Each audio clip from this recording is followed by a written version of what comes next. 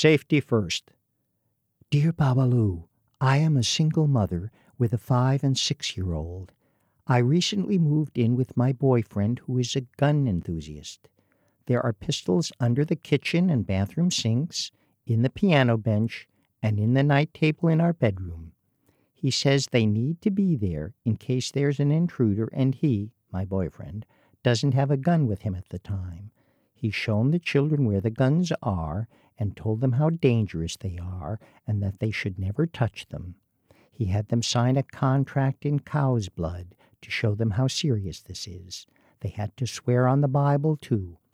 Are there any other safety measures you would recommend? Signed, Cautious. Dear Cautious, you're joking, right?